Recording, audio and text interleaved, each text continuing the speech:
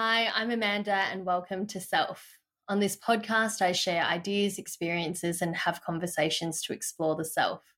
By developing our self-awareness, we can better show up for ourselves and those around us and hopefully all live happier and healthier lives. On today's episode, I am very excited to have joining me again my dear friend Alejandro Pedraza. Alejandro, welcome back to Self. Hi, Amanda. It's a pleasure to be back.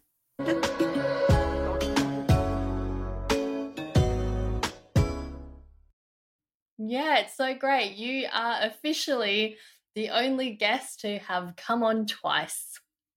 Amazing. I love being the first one on stuff.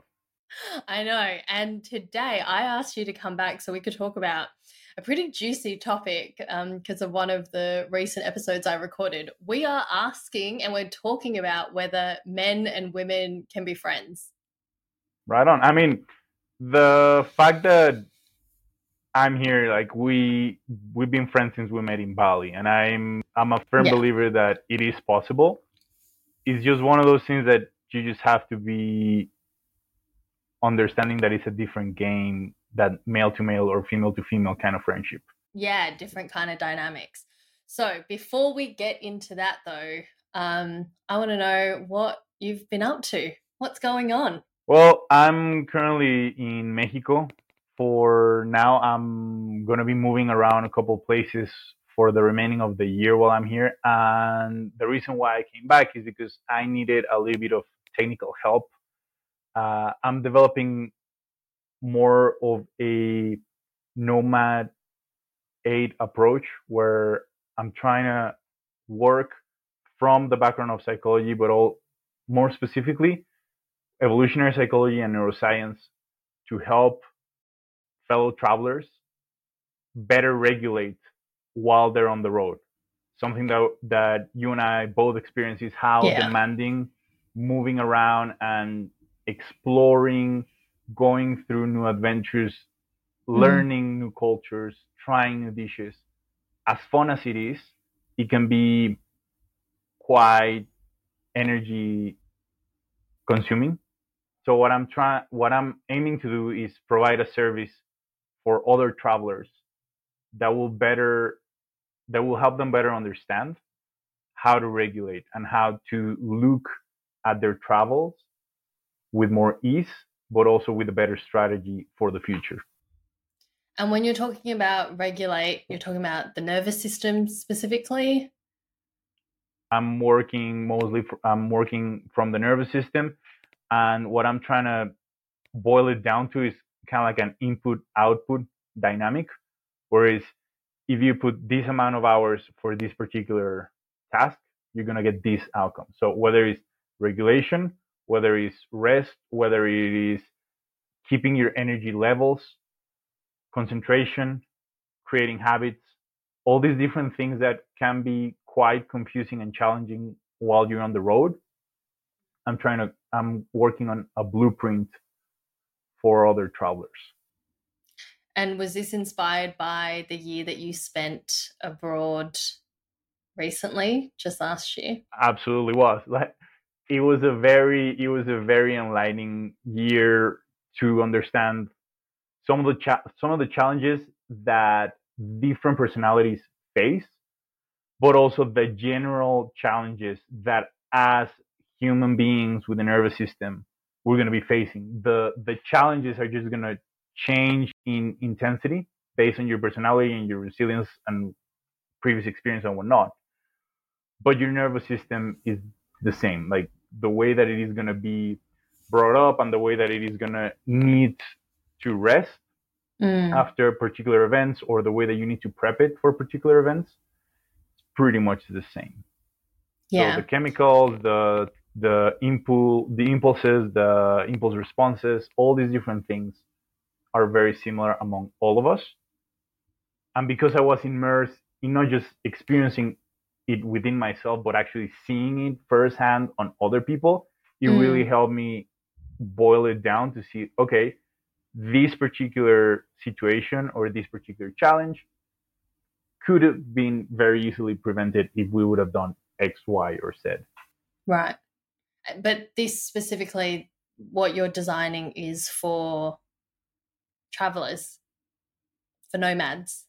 That's what I've been focusing on. This is a lot of the stuff that helped me during last year, because it was like you're talking about 12 countries in 12 months with a couple of countries in between just to explore around or do a couple side trips.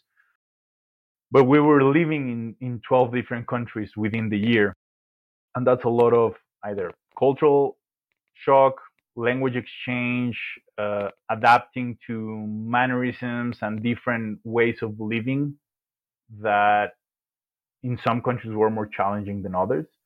So it's how can you create strategies that will help you regulate, not just while, like both while they're happening, before and after, because that's something that sometimes it's forgotten, where it's like, oh, you can, like, you create, maybe you have a great meditation practice, or you have other things that are very constant in your everyday life while you're in the same city. But the moment that you start moving around between time shift and whatnot, those habits that you had very you had a lot of ease going into them become a little bit more challenging. Yeah, definitely. So how can you start prepping for those challenges beforehand Mm. without really being like overwhelming? But there's a way to tackle them in a smart and strategic approach, and Yeah. that's what I've been doing, and that's what I've been developing for other travelers that I want to be helping out with. Yeah, that's awesome. I think the traveler experience is one that's very unique. So the way, you and I were literally just speaking about this before, the intensity that comes from not having that regular routine and structure is really challenging. It's demanding on the nervous system. And for Absolutely. sure, I know firsthand how difficult that can be when you have something like a solid morning routine in place and then you start moving a lot and that goes out the window. And doesn't matter how long you've had it for. I think it can be, yeah, a very difficult thing to hang on to. So good For for you. sure.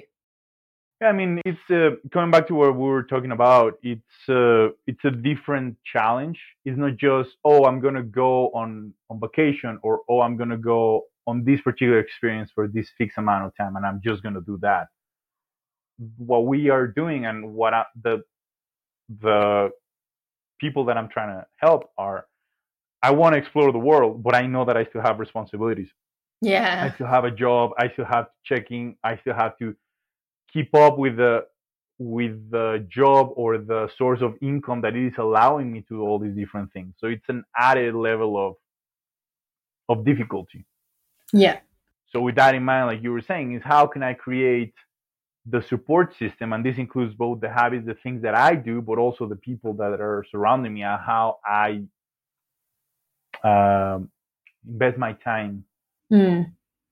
and how do I manage my energy in the most effective way for what I'm trying to achieve. Yeah, that's great. That's going to be very valuable. I'm stoked for you. It is exciting because it's been a while since I've sit down and created something Mm. where I've seen firsthand the difficulties, and I'm like, okay, all of these difficulties, they are fixable. Like there are ways to tackle them in a way that whoever is experiencing this or will probably experience this can have a way better outcome of an experience. I'm very excited to see this all come to fruition for you. Thank you. And I'm glad. It's a wonderful thing, I think, to be able to use our own experiences to help people. Yeah, that's something that you and I have connected over a lot. And in fact, I Yeah. mean, like I shared in our other episode that we recorded together, you've been a big part of my life, and I'm excited for other people to be able to learn from you. And I think you're just going to add a lot of value to people. You've added so much value to my life already, and I'm so grateful to have been able to benefit and to have you in my life. So thank you. Thank you so much for saying that. It's I really appreciate that. Oh, Alejandro. But yeah, actually, that's a good segue to go into what we want to talk about today, because we've been friends for 4 years, and we met in Bali through freediving, through apneista, great Yep. school, and we were diving together. And we have such a special friendship that I'm extremely grateful for. And we're both heterosexual people who, you're a man, I'm a woman, and we've got what I would consider an extremely healthy and valuable platonic friendship. Yeah. Absolutely. But yeah, the past couple of weeks, I have been receiving a lot of interesting comments on my episode that was on setting boundaries versus control. And in the episode, I shared about an experience with an ex who told me that I couldn't have any male friendships, and that, he wanted to discuss the nature of all of my existing friendships, which was not okay for me. So that brought up this idea, because I think it's something that has been spoken about and debated about. I'm sure it's quite a polarizing topic about whether you can be friends with the opposite sex. Yeah. And I mean, it's a very common thing to hear, at least from my end. Mm. Both family members and some of my friends, whenever I tell them like, "Oh, I'm either going dancing or I'm going to take coffee with this female friend," it's almost like second nature that it's immediately assumed that there's a romantic intention. Whenever a male and a female are interacting, there's always a level of romantic or whatever, however else you want to frame it. There's always like an underlying intention there. I think that's a very common understanding of how that dynamic works, but that doesn't necessarily make it true. Yeah. There are like in psychology, there's always this notion, there's this joke where it's like, don't project your previous experience on someone else. Like there's always this joke where it's uh, how do you translate? There's the saying in Mexico where it's, we all speak about how the carnival went for us. So it's like my experience. So therefore, Yes. you generalize it and you say like it's always like this, Yeah. which is not necessarily true. It might be true in your experience in that particular case, and we're not gonna say no, like we're not gonna invalidate your experience, but that doesn't qualify for it to be able to extrapolate to everyone. Yeah. So do you think then that one underlying assumption that exists there, where an interaction between two people of the opposite sex is romantic because for an individual, in their experience, it has always been romantic, or whether for their own intentions, it's always romantic, and therefore for anyone else in that interaction, it must be as well? Well, yeah, I mean, coming back to this whole idea of working from the neuroscience perspective of things, right? So your brain very rarely is taking things as they are. Your brain is most of the time asking, what does this look like? That's just the given pattern. Like the brain is a predictive machine. It's a predictive organ. That's the thing that it is trying to do based on the information that it already has. So there has been cases, because it has happened in the past, where this very referred to human experience of the friend zone is bespoken on another human. And most of the time, not saying all the time, but most of the time, is the female that friend zone the guy that is coming in with romantic intentions. And the guy, because for whatever reason, at that particular point in time, it looks like a fair or like a rational strategy to it. It's like, okay, I'm gonna do the whole Trojan horse approach to this particular battle, and I'm just gonna sneak past the defenses and wait until the defenses are like the guards are sleeping, the people are distracted, and that's the moment where I strike. It has happened. Like it's a war strategy. It's a romantic strategy for some. Again, who's gonna say like, oh, female is heterosexual female heterosexual male cannot be friends? Well, probably someone that either witnessed that invasion or was a victim of that said invasion. So we're using predictive mechanisms to say, oh, this is the most likely outcome. Yeah. Yeah, it's interesting for me because most of the comments that I received on one of the reels was all from men who overwhelmingly agreed, and they were like, absolutely, any man with self-respect would say the same thing, which is so interesting for me because I would like to consider myself friends with a lot of extremely respectable men who have high levels of self-respect, yourself included. And I'm like, well, I know for a fact that these guys would disagree with this. But it's interesting because I think we can look at it from multiple perspectives. So when I started thinking about this idea of men and women being friends, I break it up, right? On the one hand, I go, okay, biologically, men and women are different. We are wired differently. So there's a biological perspective about how each of us function and operate. Then there's the biological perspective of ultimately, if you're heterosexual, there's sexual needs and desires, there's natural attraction. So there's that exists. And then we start kind of going into, as you said, the social constructs. So the idea of like being friend zoned. And then we talk about people's individual experiences and then even going into insecurities and projecting that. So for me, it's so interesting because there's so much to talk about. And why I wanted to speak to you about it is because we offer different perspectives, even though we've had quite similar life experiences to some degree. We've both traveled a lot. We both have male and female friendships, but you're a man and I'm a woman. And so, let's look at it biologically from the way that we approach the opposite sex.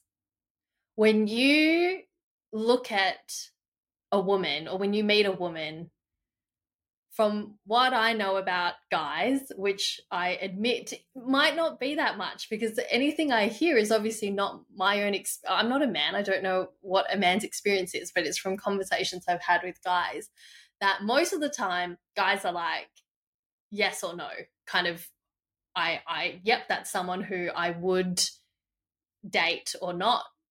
And that's like, it's almost like this instant in the moment decision upon meeting a woman. Is that your experience? I'm not asking you to speak for all men, obviously, but is that something you've heard? Is that something that you experience? I think in this particular scenario, one of the things that I would just clarify for this conversation, we're talking about attraction, right? So we're talking about the moment that you first see someone like in biological terms or a suitable mate. Like it's not even like an individual because like at that point it's like is this game or is no game because that other person you don't know a lot except of how they look. So at that particular moment is like at that particular point is like do I find this person attractive? That is one. I'm not saying it's the only. That is one of the things that, from a brain perspective, is definitely going to happen in both male and female brains because there's also this same like one of these like street knowledge that has a little bit of backup to it where it's like it takes 7 seconds for a woman to determine whether or not she's going to say yes if you approach her. So it goes both ways. Like the attraction element that happens on the human brain, it it is that fast. Yeah. And that's that instant physical attraction that you're talking about. It's purely physical and nothing else. Exactly. Mm. So there's that physical element to it, and I'm pretty sure that the general audience will have had this experience where it's like, where you meet someone that, from the physical standpoint, you find attractive, and the moment that they open their mouth and say something, is like 100%. gone, like absolutely gone. Yeah. One of the things that it is very embedded in our narrative is the visual weight of things. We very often talk about like whether something is aesthetic, like the appeal that this particular painting or that this particular physical object has. Like we, as a species, we're very heavily reliant on our eyes, and the like coming again to like the social constructed narrative of the visual sense, or the sensory, like the visually stimuli is very important for us. So we create a very big narrative on that. This whole notion of love at first sight. Yeah. It's very eyes dependent. Like we rely a lot on that, and our narrative relies a lot on that. So of course we attribute heavily to that first impression, to that first moment where you see the person, and either you know or you feel attracted. Yes, but there's a bunch of other elements that are still active as you interact with the person. Such comes the example of you find someone attractive, they open their mouth, they say something that just doesn't resonate with either of your values or your taste or whatever. Immediately the attraction bunks. Yeah.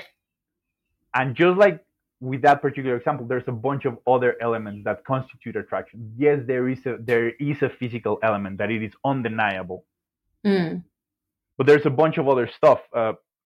For instance, there's this very interesting research that has been conducted about, in English it's called chemosignaling, because if you say pheromones, it's like, oh, that's a rat thing, and then the people from there is like, no, that's actually from the flies. Like the insect researchers, like actually pheromones came from a fly study made on the 60s or whatever. So for humans we call it chemosignaling. Okay. There's a whole process of chemosignaling that, again, in our narrative, smell is not as heavy as our eyes, but we're far more, as a species, reactive to smells than we are to visual. So the smell, the way that we perceive something to be tasty or appealing from our ability to smell something, creates a way stronger and a way more visceral reaction in all of our nervous system. So then that's a whole other aspect that, again, can make it or break it. Like we talk about visual system, we talk about auditory system, and we talk about smell. All of those elements, they intertwine, and they play this game inside of us that we call attraction. Yeah, into an overall sense of attraction. So then it comes back to this dynamic. So when a heterosexual male, heterosexual female, when they meet, yes, like maybe the eyes like what each other see, but then as the interaction go, everything else fades away. And I was like, yeah, objectively, that might be an attractive person, but it's not that doesn't necessarily mean that in your subjective experience you're gonna find that person attractive. Yeah, 100%. I would dare say that's my experience with most men.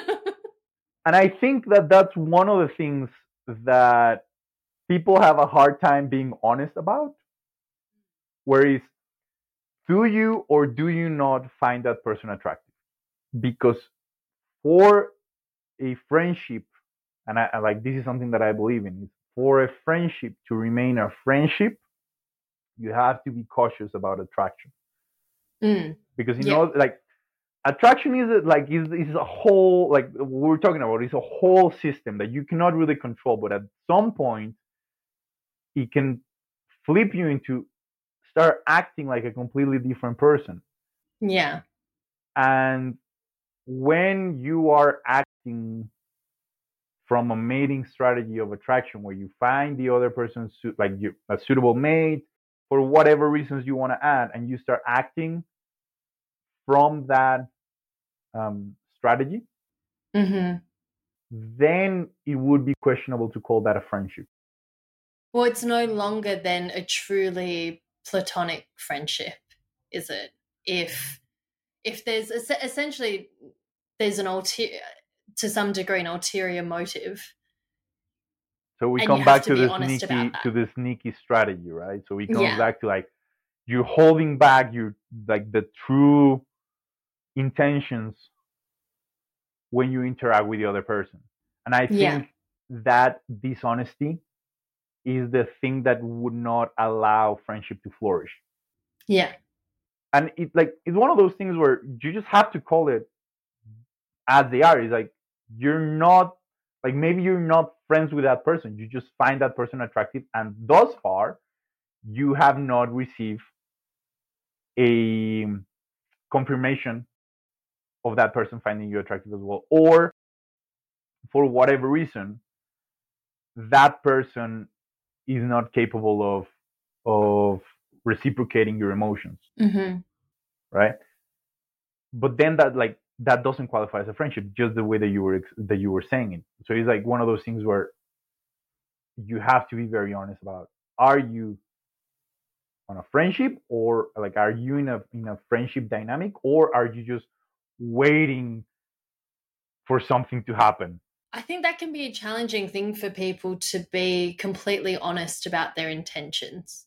Because there's also what we present to the world and what we really know and acknowledge within ourselves. And I would certainly agree with you that if you're honest about your intentions and you say, hey, there's an attraction here and I'm hoping for there to be more, then you're not operating really within the agreements of what is expected from a friendship on both sides. Like, I guess, because it's different if you say to a person, hey, I'm attracted to you and I'm hoping for there to be more. And then the other person says, like, yeah, maybe, then you're still exploring something different. Yeah. In the event that the person responds and is like, I am not attracted to you and all I am willing to have is friendship, I think on the side of the person who has the attraction, really being honest and saying, can I resolve this within myself and accept friendship truly? Or am I still being sneaky? That's a question for the individual, even if the actions on the outside look the same either way. Yeah, of course. Like the intentions behind actions can be a great um, indicator of what Mm. the situation is. And also, we have to understand like there are a bunch of other cues that sometimes, and this is male perspective. This Mm. is male understanding a little bit about the male behavior. Mm-hmm. It is it has been recorded that we are not the brightest example of how to flirt when it comes to mating strategy from heterosexual male to heterosexual women. Yeah. Because there is, and that's the part where it's like coming back to biology. Biology is involved. There is a whole peacock spirit that kind of like possesses us and makes us like it's been recorded that pupils dilate, the pitch of your voice changes, the it's unconscious. Like none of this is like Yeah. because for female listening, like maybe this is the first time that they're listening to this. Like this is not like we're trying to. As a matter of fact, the pitch of the male's voice go higher instead of going lower. Like when we find someone that we attract, and that's the whole cartoonish thing where we go like that change on the pitch, like that's a purely biological thing, and that's something that gives away very very fast. We have to understand like those are the cues, and sometimes that's also coming back to what you were saying. We not always have the best tools or the best advices or or the best guidelines for where we're in that situation. So I'm telling you now, like whenever your behavior changes in a matter that you don't fully understand, like if you look back 5 seconds ago, like why did I say that? Like why did I sound like that? Like why all of a sudden like I changed my posture so Yeah. drastically? Like it's giving you like your body is telling you like there's attraction there, and that's purely biological. What happens from there is coming back to what you were saying, is having the agency and the honesty and like the the ability to see that there's attraction there. Mm. And again, sometimes I believe based on the last year that I had the chance to meet people from different backgrounds, different cultures, different things. One of the things that I believe is lacking on the heterosexual male experience right now are the tools to better understand those kind of abrupt emotional changes. Mm. Because for us, like stability is kind of like one of the main things that we're kind of like thrown into, and the whole stereotype, I believe, of masculinity, even in the healthiest form or on the Mm. unhealthiest form, they all have a level of stability. Mm. And whenever that stability is disrupted, that's kind of like when we're thrown off, or we're not entirely sure how to respond. Like we get weirded out, and at some degree, it also feels like admitting a degree of vulnerability, and that feels very, very awkward for the average masculine personality. Mm.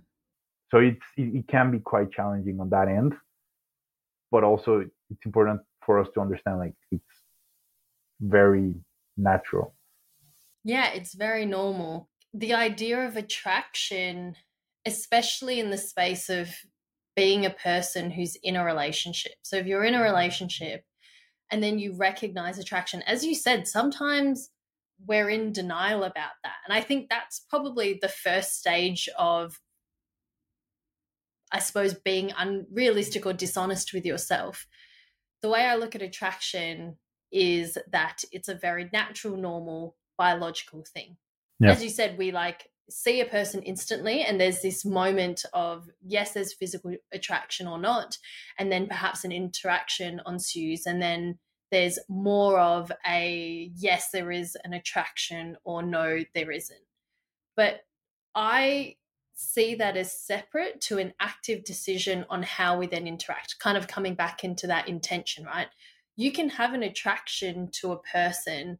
And in fact, in my own personal experience, in a relationship or not, you can experience attraction with people all the time. You experience connection with people, um, whether that's people you already know or connection with a new person. And I suppose for me, that can all still exist within the boundaries of a healthy relationship, right? Attraction, that kind of that immediate attraction that exists is one thing. And then pursuing because there's an attraction for me is then now we're entering some murky territory. Um, but I think what it is that people are so resistant about when it comes to the idea of male and female friendships is the idea of these friendships when you're in a relationship, when one or both people are in a relationship. I think that is where the idea starts becoming quite challenging, because from my perspective and what I see is we start to project whether it's our insecurities or our own lived experiences onto another person or onto a particular situation and say, no, it can't be possible. You know, as from all of our experiences, we understand that attraction can exist. But I'm wondering whether there's this division in the road, because for some it's possible to have an attraction and make an active decision to maintain a platonic relationship, and perhaps for some it's not. Well, first of all, I think it's really helpful, and it's very spot on to create this kind of like framework of how we're going to talk about female and male friendship. Let's talk about it when there are partners involved, because like you said, when there are more people involved, that's when it can become trickier. That's when maybe more attachment style issues or previous experiences or different things will for sure come to the surface. Yeah. So far we've agreed that yes, there's this component of attraction, which is just a regular biological human experience. How we decide then to act based upon that, it's probably the thing that it is gonna create or not create turmoil within an existing romantic relationship. And I think this is also, again, coming back to what we said at the beginning, it shows a lot of how people perceive the world.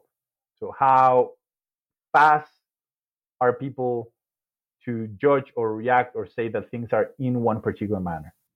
Yeah. That says a lot about their previous experience. So, for instance, I believe that a lot of masculine approaches will be very uncomfortable if their female romantic partner has other male female friends, especially if that boyfriend, partner, husband, whatever, has a hard time trusting those other male. And I think that's a common fear or a common concern among men, because the sneaky part, the whole horse, like the whole Trojan horse that we were talking about earlier, like that was carried out by men mostly. And I think in history, like it was all men inside the horse. And I think that's still a solid strategy. Like, as we said, I think there's a saying, in war and in love, everything is fair or something like that. All is fair in love and war. There you go. So again, this strategy can be very easy to see, or very easy to project upon other male. So if my female partner has, go for it. Yeah, no, I was just about to say, but those are two things, right? One is it can be easy to identify because you've experienced it yourself. Yeah. And then the other, as you said, is or easy to project onto another person. So one is like, and that's a challenging thing. Is it really there, or am I projecting this onto a male because of my experience? Well, I think that one of the trickiest and yet most beautiful parts about the whole human experience is like they're not mutually exclusive. Yeah. Like, it's not just like, oh, every time that happens, it's just the dude projecting his insecurities and his sneaky past. Of course not. 100%. It's not, no. Because then again, like there's this other part where it's like there will be cases where we as male, we identify that strategy. It's not that we're projecting, it's like all the signs are there. Yeah. And you may be with your buddies and you're like, yo, am I crazy? And they'll be like, no, bro, like he's doing this, and that. Like that's the Trojan horse strategy. Yeah. So it's both things. Mm. And again, if we were to be radical about things, there's also this part where the healthier masculine experience with that would involve the opportunity and the mastery of oneself enough to be able to speak about it. Mm. Speak about it with a friend or speak about it with a partner, and in a way where it's not demanding, but it's like, hey, I'm noticing this. And that would be a really, like, again, from a narrative standpoint, we talk very highly about our emotions. We talk very highly about how we're feeling, and feelings are great cues for the environment. Mm-hmm. As a very simple example, like our ancestors that were walking close to the cliff and were like, "Oh, this feels really weird on my tummy. I'm gonna walk closer to the wall." Yeah. Eventually, grow up to become our ancestors, and the other ones that walk very close to the cliff line is like, it's fine.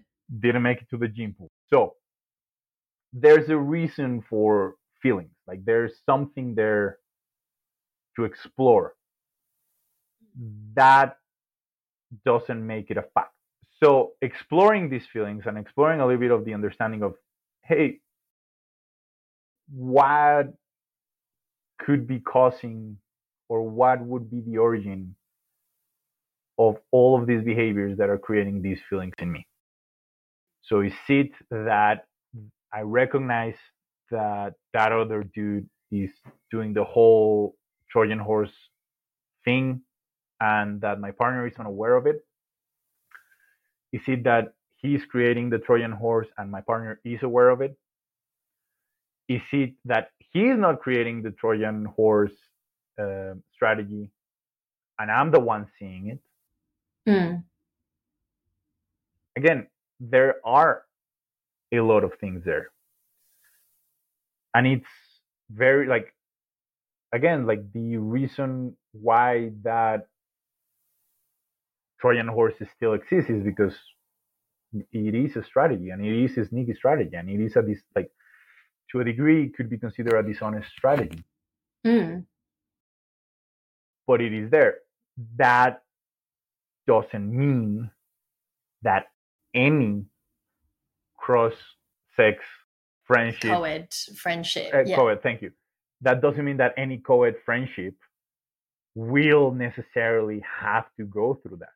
So again, like, Mm. we're talking about different possibilities that within the human experience can happen. Whereas there is indeed the strategy, the sneaky strategy taking place.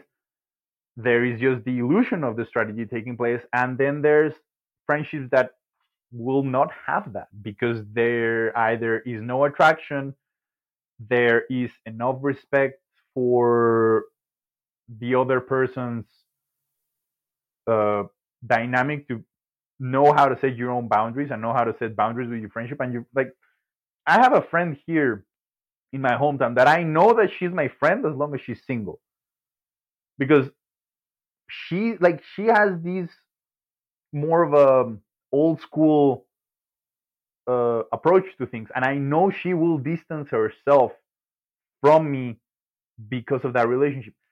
Is it because the guy asked? No, that's just her style, and we've been friends since we were 12. I've known her through enough boyfriends to know that that's just how she operates. Yeah.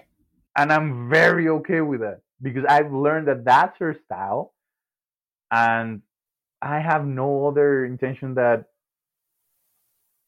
hanging out with her every now and then, sharing jokes. We've known each other for a long time. And we have this innate desire for the other one's well being that doesn't need anything else. Yeah. That's a beautiful and true friendship. It's just about wanting the best for the other person, whatever it looks like for them at any given time. And if that means for their, in your case, for her relationship to thrive, that I, I think it's just natural when you're in a relationship that you spend more time with your partner Yeah. and emotionally you're obviously more dependent upon your partner than you are with anyone else. I think it affects all friendships. In fact, it's not only necessarily your co-ed friendships, but I see it happen just generally because your availability changes, your emotional capacity changes. Absolutely. that's just a normal thing that happens. But it's for the individual, I suppose, to understand and decide for themselves what those boundaries look like when they're in the space of a relationship.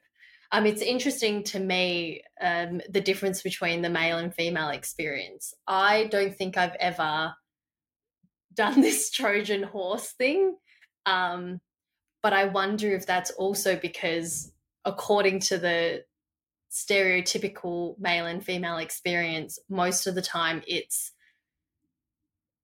kind of like the guy chasing, and it's usually the woman saying yes or no. So I've never really been in well, I don't want to say never. From what I'm thinking and what I can recollect, I haven't been in a situation where it's like I've been attracted and wanted to be with someone who friend zoned me, and so I'm like, I'm just going to stay here and keep going. So you're right in that that's not something that exists at the forefront of my mind, particularly when it comes to my partner's friendships. So when I look at my partner and his female friendships, I'm not thinking she's just friends with him because of this, because my lived experience is with all of my friendships with men, I'm not attracted to them. And I have very healthy boundaries with my guy friends. And, with the few exceptions of who I've ended up dating, the overwhelming majority of my male friendships, like 95% of them, have always only ever been purely platonic. And so for me, that lived experience is the majority is completely fine. So I don't project that onto females, and I'm never really suspicious of women's intentions. But because of what we hear about the difference between men and women and how I've grown up and what I've been told about men, my natural instinct, my insecurity, whenever it's arisen, has come from a mistrust of a partner. Mm-hmm. It's interesting that for men, what you were saying is like, because guys know guys, the mistrust is men. And then I'm only going to speak about my experience. It's like, well, it sounds like there's a lot of mistrust towards men. That's the pattern I'm picking up on. You know what? We've had a very bad rep, Yeah. and there, I'm not gonna say there's a reason for that because that sounds a little bit like I'm shooting myself in the foot. But Yeah.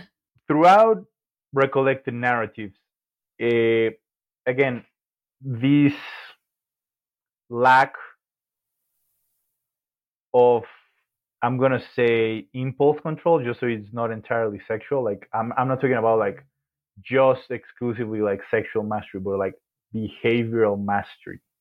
Mm, It takes quite some time for the male to acquire.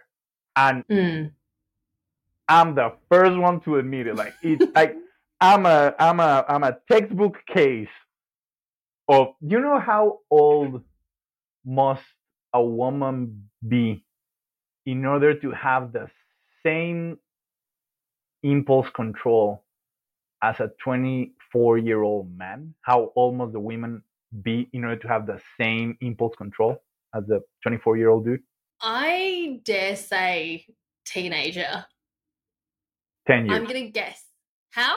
10 years old for the female to have the same level of impulse control as a 24-year-old dude.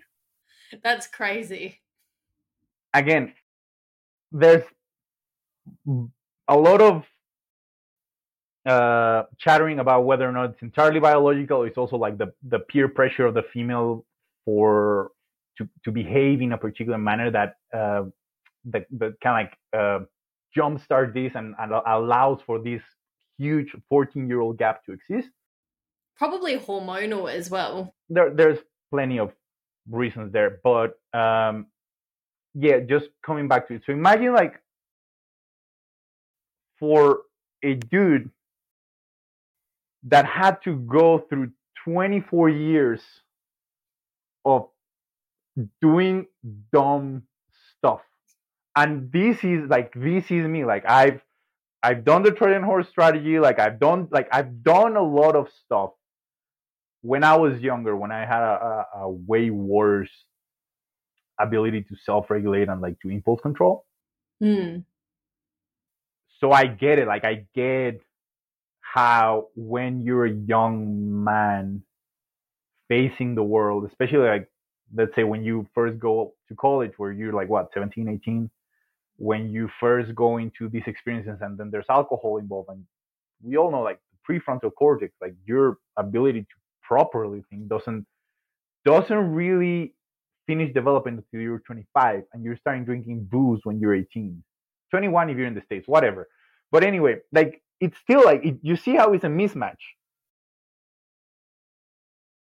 So when you combine lack of lack of impulse control, intoxicating substances, and all of a sudden being thrown into the world without the and if you were lucky enough, you had a childhood that allowed you to kind of like experience a little bit of what was it like to deal with the consequences of your actions, because that there's a very Pavlovian reward punishment kind of learning curve in there, where it's like you do this, that person feels bad, then you feel bad. Fantastic, don't do that thing again. Very simple. If you were lucky enough to have that, maybe just maybe you will not be bumping into dumb ideas and thinking that they're good Right. as often, or not taking into consideration how the other person might feel if you decided to play either with their feelings or with their friendship or with whatever. You see how I'm coming back around to this part where, again, where does this bad what was the word that we used before, bad reputation that male have, it comes from there. It comes from the fact that we have like the masculine, very very masculine brain. We have a very strong tendency for fast, intense outcome experiences. Mm. So that creates a very steep learning curve for a lot of us. Yeah. But then again, why do male uh, why do male mistrust male? Why do female mistrust male? Well, there's a lot of that in there. There's a Yeah. lot of past experiences, and the reality is that not all the time are we either challenged or invited to outgrow that way of behaving. Yes. And that is ultimately what I see as the most beautiful opportunities that can arise from these situations, because I can see where, okay, so we exist to a point where we recognize and simply accept this and go, all right, well, men can't be trusted, so then the best thing to do is let's not have co-ed friendships, and in a relationship as a woman I don't trust my man. And for me, that's not the kind of dynamic or world that I want to live in, both because I've fortunately been able to experience so much more than that, but because, as you said, there are absolutely opportunities to outgrow these things. And I don't think it's a fact that men simply can't be trusted. I don't think it's a fact that all men have ulterior motives. I don't think it's a fact that if you're in a relationship and you have friendships of the opposite sex, that is going to kill your friendship. I think that what it is ultimately now there's an opportunity for vulnerability, an opportunity for introspection and to notice things, to notice, as you said, when you can witness something in another person that's going on and go, hey, maybe this guy here is trying to Trojan horse my partner. Maybe my partner is aware or is unaware of this. What's coming up for me? What do I notice? And then how can we have a conversation about this that ultimately allows an opportunity for deeper connection rather than enforcing any type of particular control or enforcing any rules or anything on this, because ultimately as individuals I do believe we all want our own autonomy, and we want to make decisions for ourselves, and we can't, like, as much as you might want to, you can't actually control an outcome. The desire to go, my partner can't be friends with the opposite sex, is ultimately to control an outcome that you're afraid of happening, which I dare say most of the time what people are afraid of is being cheated on and being hurt. I feel like there's plenty of things to unpack from that part. Uh, but yeah, like the first thing that I would point out is something that we talk about, where is what are the feelings that are coming up, and what is it the thing that it is bringing them up? Because, like in the example that you gave, is a Trojan, like, is a Trojan horse strategy happening? Yes, no. Is my partner aware of it? Yes or no. From my end of the partnership, is it affecting me because I feel like I'm being played, or is it affecting me because it's bringing up past experience? Hmm. So again, like, those are already six variables within like the three individuals involved in the scenario, right? Yeah. So if there's a like, if there's some, talking from a man perspective, like if you're like if a dude is experiencing these, well, those are six elements that it's important for you to consider, because as men we freaking love formulas. So like if you tell me the steps to do something, I'm gonna love it. So the steps are: identify whether or not it's happening. Easiest way: see, like, get a witness, like get someone that can actually confirm your idea. Like, is it happening? Is there someone else witnessing it, that it is not your partner? Because if you just go to your partner and it's like a mismatch between what you're perceiving and what she's confirming, it's kind of hard, because you're both on an emotional state. From a dude perspective, get a second opinion. Another dude will be like, "Yeah, that's Trojan horse," or he'll be like, "Nah, bro, like I don't see it." So it's kind of like a playing devil's advocate. And then the partner part is, there are there is a part of the human experience that we like to be seen and we like to be chased. That's a fact. And the fact that you feel as the object of desire for someone else feels good. But then again, at what expense? So maybe you are aware of that happening, and you can explain why is it that that's important to you, or maybe you're not aware that that's happening, and then it's a matter of, okay, how can we have a conversation where, do I need to set a bound? Like, if I'm not aware of that is happening, then setting, like, maybe, but if I'm not aware that that's happening, but it is affecting my partner and it is indeed happening, then it becomes this part where, am I comfortable setting up that boundary? Am I comfortable, like, being like, hey, actually, I I was not aware that that is happening. It is in fact happening. I don't need it to keep on happening. I'm not getting a kick out of it anyway. So it's like, is it worth it to allow that to keep on happening, or should I do something about it? So again, like, this is kind of like a very uh, broad strategy for a very specific scenario. Yeah, like, I'm pretty sure everyone has a different story and has like a different way of going at it.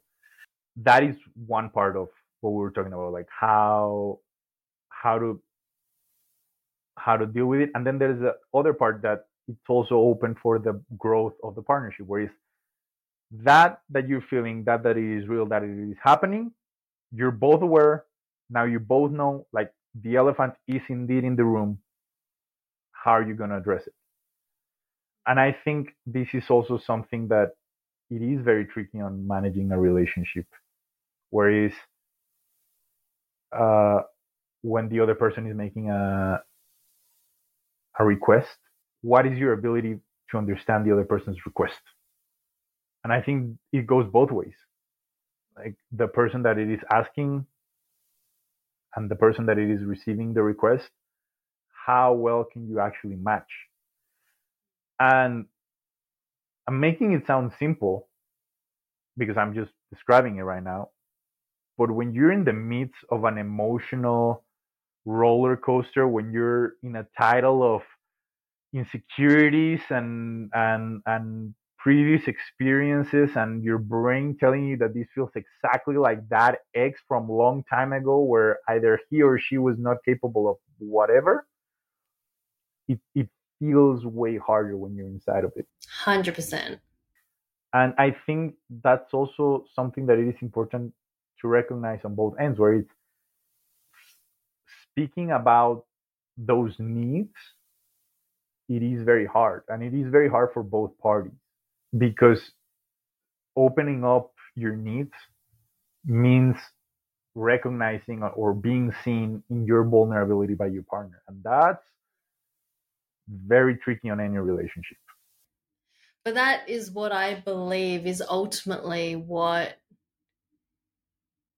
answers the question. You know, for me, very simply, can men and women be friends? And if we want to talk specifically in the framework of one or more being in a relationship, I think the simple answer is yes. And then the complicated answer is with an asterisk there, because it is, in order to be healthy and functioning, and for those in a relationship to thrive and for everyone to feel safe, what it ultimately requires is a lot of self-awareness, a lot of honest communication with each other, a willingness to hold space and to hear the other person and to hear beyond what might be just something reactive. um, there are just so many different layers to that. You know, I think about myself, and when certain friendships have brought up insecurities for me because of what I'm ultimately afraid of, you know, and I think that I can see a male female friendship, you know, my partner, if my partner's got a friendship with the opposite sex, exactly for what it truly is, but it can feel like something else inside me because of my own experience. But then being able to communicate that and having a partner who can see you and understand and hear that, and ultimately hear the actual need, which is not what I realize. It's not, I need you to not have friendships of the opposite sex. It it really is like, I need to feel safe. I need to feel secure in our relationship. I need, perhaps in that moment, because of my emotional state, like I might need some reassurance of this, but ultimately knowing that I do trust my partner. And I think a reality of being in a relationship is that there are opportunities for us to get hurt. And as much as we might want to mitigate that or to control that as much as possible, unfortunately, sometimes people do shitty things. And I think the ability to be able to confront the way that you said it, where is these are the, like, this is what it is bringing the what it is bringing the emotion to the surface. This is the origin, but this is not the thing that we need to tackle. We need to tackle this other aspect from my subjective experience. So whether it is the need for security, whether it is the insurance that you're not going to leave me, whether it is the reassurance that we are okay, that you're not playing tricks behind my back, that you're still being honest. Honesty is a very big thing for other people as well. Like, honestly, honesty is a very big thing for me. When I feel like I've been lied to, like, that can really shake me to my core. Yeah. So understanding that we have very particular trigger points for our emotions that are not necessarily based on the behavior itself. I think that being able to comfortably talk that through, that's the aim. But getting there can Yeah. definitely take some people longer than others. Like it has taken me a lots of years of therapy, and I'm still like there are moments where I'm like and Yeah, me like too. my ability to like verbalize stuff becomes almost like Yep. I'm with you. Yeah, and that's it, right? Ultimately, it just comes down to a willingness, I think, to be more aware of what's going on for you and then having the courage to share that. And I guess my hope is that you're in a relationship with someone who can hear that. Because I think that that's a scary thing, to be really honest, to recognize stuff that comes up for you and then to share it with another individual who doesn't throw it back in your face, because that can be something that sets you back when you are willing to share that and then someone gaslights you or calls you crazy for thinking these things and whatever. And I think that that could cause a lot of people. I know for me it's like then I'm like convincing myself I'm crazy and imagining things, and that kind of sets you on a whole nother path where then you can't even trust yourself and really be honest with yourself. So I think facilitating an environment for yourself to feel safe within you, to be honest with yourself, and then hopefully having a dynamic with a partner who can also give you that space is yeah, vital. absolutely. I mean, the I think we both know it from our own personal experience. But there are few things as unsettling and as um, prone to reactiveness as a Mm, romantic relationship. And there's a lot of elements involved. Like when we first start talking about this dynamic, whether attraction, social constructs, biology, all these different things, there's a lot. Like there are a lot of layers to it. yeah. But right now, if we want to talk about the yeah, I mean the romantic growth, there's a writer, Theodore Adorn, that had a phrase that goes, I'm probably gonna butcher it, but it goes, "You'll never know love until you experience what it's like to show yourself on your weakest end and not having the other person trump you with its power." Wow. When you and that's again that's the aim, but that's the scariest part of them all. It is. Being able to show yourself on your weakest point conveys a very very large fear, because we that's how we our ancestors and a lot of story has shown with like the people that show weakness, that's the moment that they get stomped upon. Yeah. And being able to show you like your weakest point in front of the person that you love and being received without them showing their power to feel superior, that it's a pretty big cue for when you found love.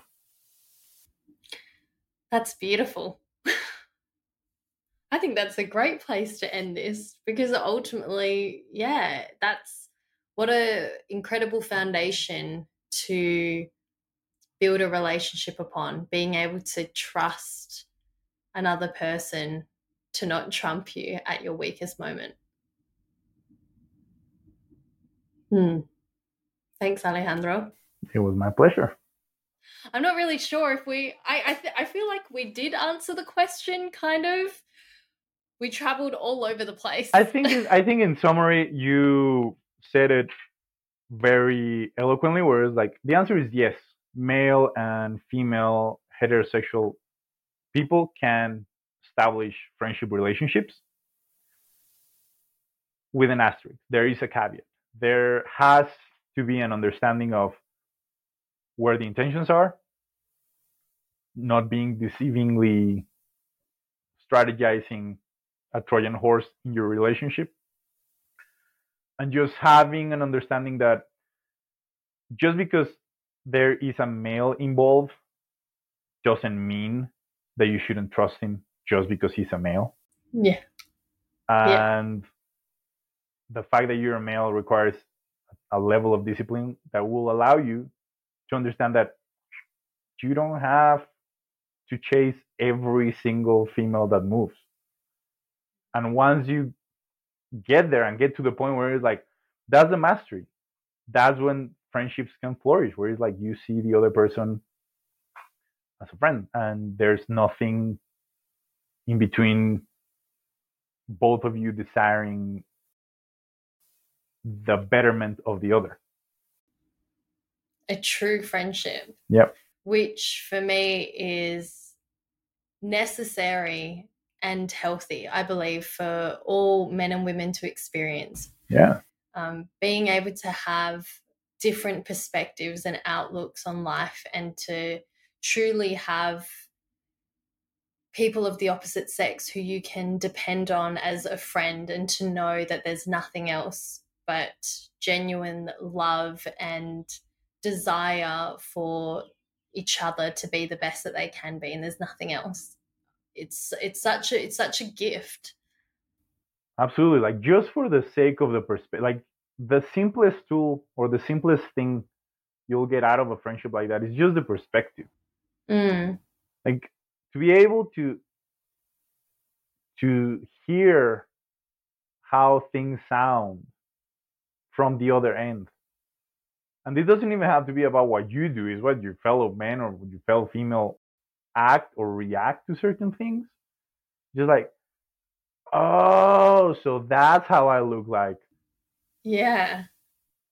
And again, coming from the male experience that I've had, my female friends have been great mirrors or great um, carriers of lessons that I had to learn about my own behavior. Where it's like, oh, I shouldn't have done that. And all of a sudden, like you get the other side of the coin, and you learn how the story that you told to yourself, how the other person perceived.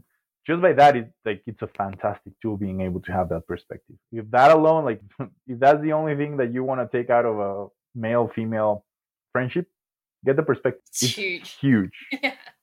And then just generally being able to open yourself up to different kinds of experiences, different kinds of friendships. I think men and women also do friendships differently. Yeah. We offer different things, and for me that's something I'm really grateful for, and I've always been grateful for, is the different male friends I've got in my life who for a long time they've been there, and I'm glad that I've been able to see that fostered in such a healthy way, and something I certainly hope and wish upon others, because it's so great to be able to have friends everywhere, Yeah. So on that note, thank you. My pleasure. It's like just to finish it up, a little compliment to what you were saying. Like I've been lucky and fortunate enough to be part of your group of friends and met a lot of them, both the female and the male. And I gotta say, like I do feel I'm gonna put myself aside for this, so it doesn't sound too arrogant. But I think you're incredibly fortunate to have that kind of male perspectives that you've had, both from the freediving world, the snowboarding world, from all these different ways of life.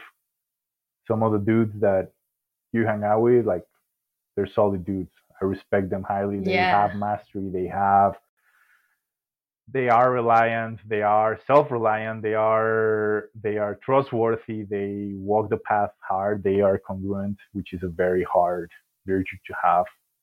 And when you're surrounded by male like that, for sure, like the experience is gonna definitely be a contrast to what other people have experienced in the past. So definitely, you were certainly included in that, and I do consider myself extremely lucky, and I think that I select friends pretty well.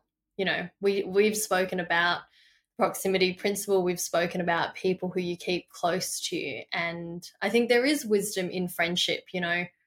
I realized a long time ago you don't have to be friends with everyone, and to be selective and to be smart about who you choose to surround yourself with. So I think that it's because I have been that I've chosen the people who are close to me to be these excellent humans, and I consider them to be such great humans. Obviously, you've been able to meet so many of them, but you are one of them as well. And that, I think, shapes and forms your experience. It's hard to have the friendships that I have and then to then come to some conclusion that men and women can't be friends, because obviously for me it's like, look at all these highly respectable, trustworthy men who live with integrity, men and women. In fact, it's like both my male and female friendships, but obviously for me, with the guys around me, I trust them completely. I trust them, my partner trusts them,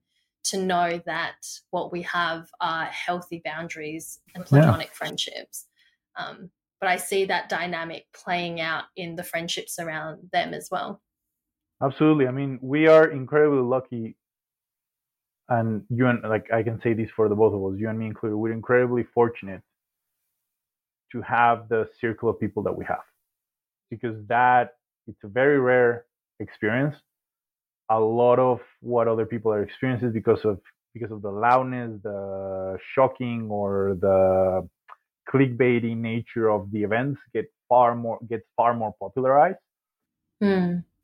But I do believe that there are a lot of good humans out there. We've been incredibly fortunate to have meet a bunch of them. I'm pretty sure we are out there. There's a bunch of us like us out there as well. Definitely. So yeah, we're very fortunate about that. Absolutely. Well, thank you so much, Alejandro, for joining me and chatting to me about this today.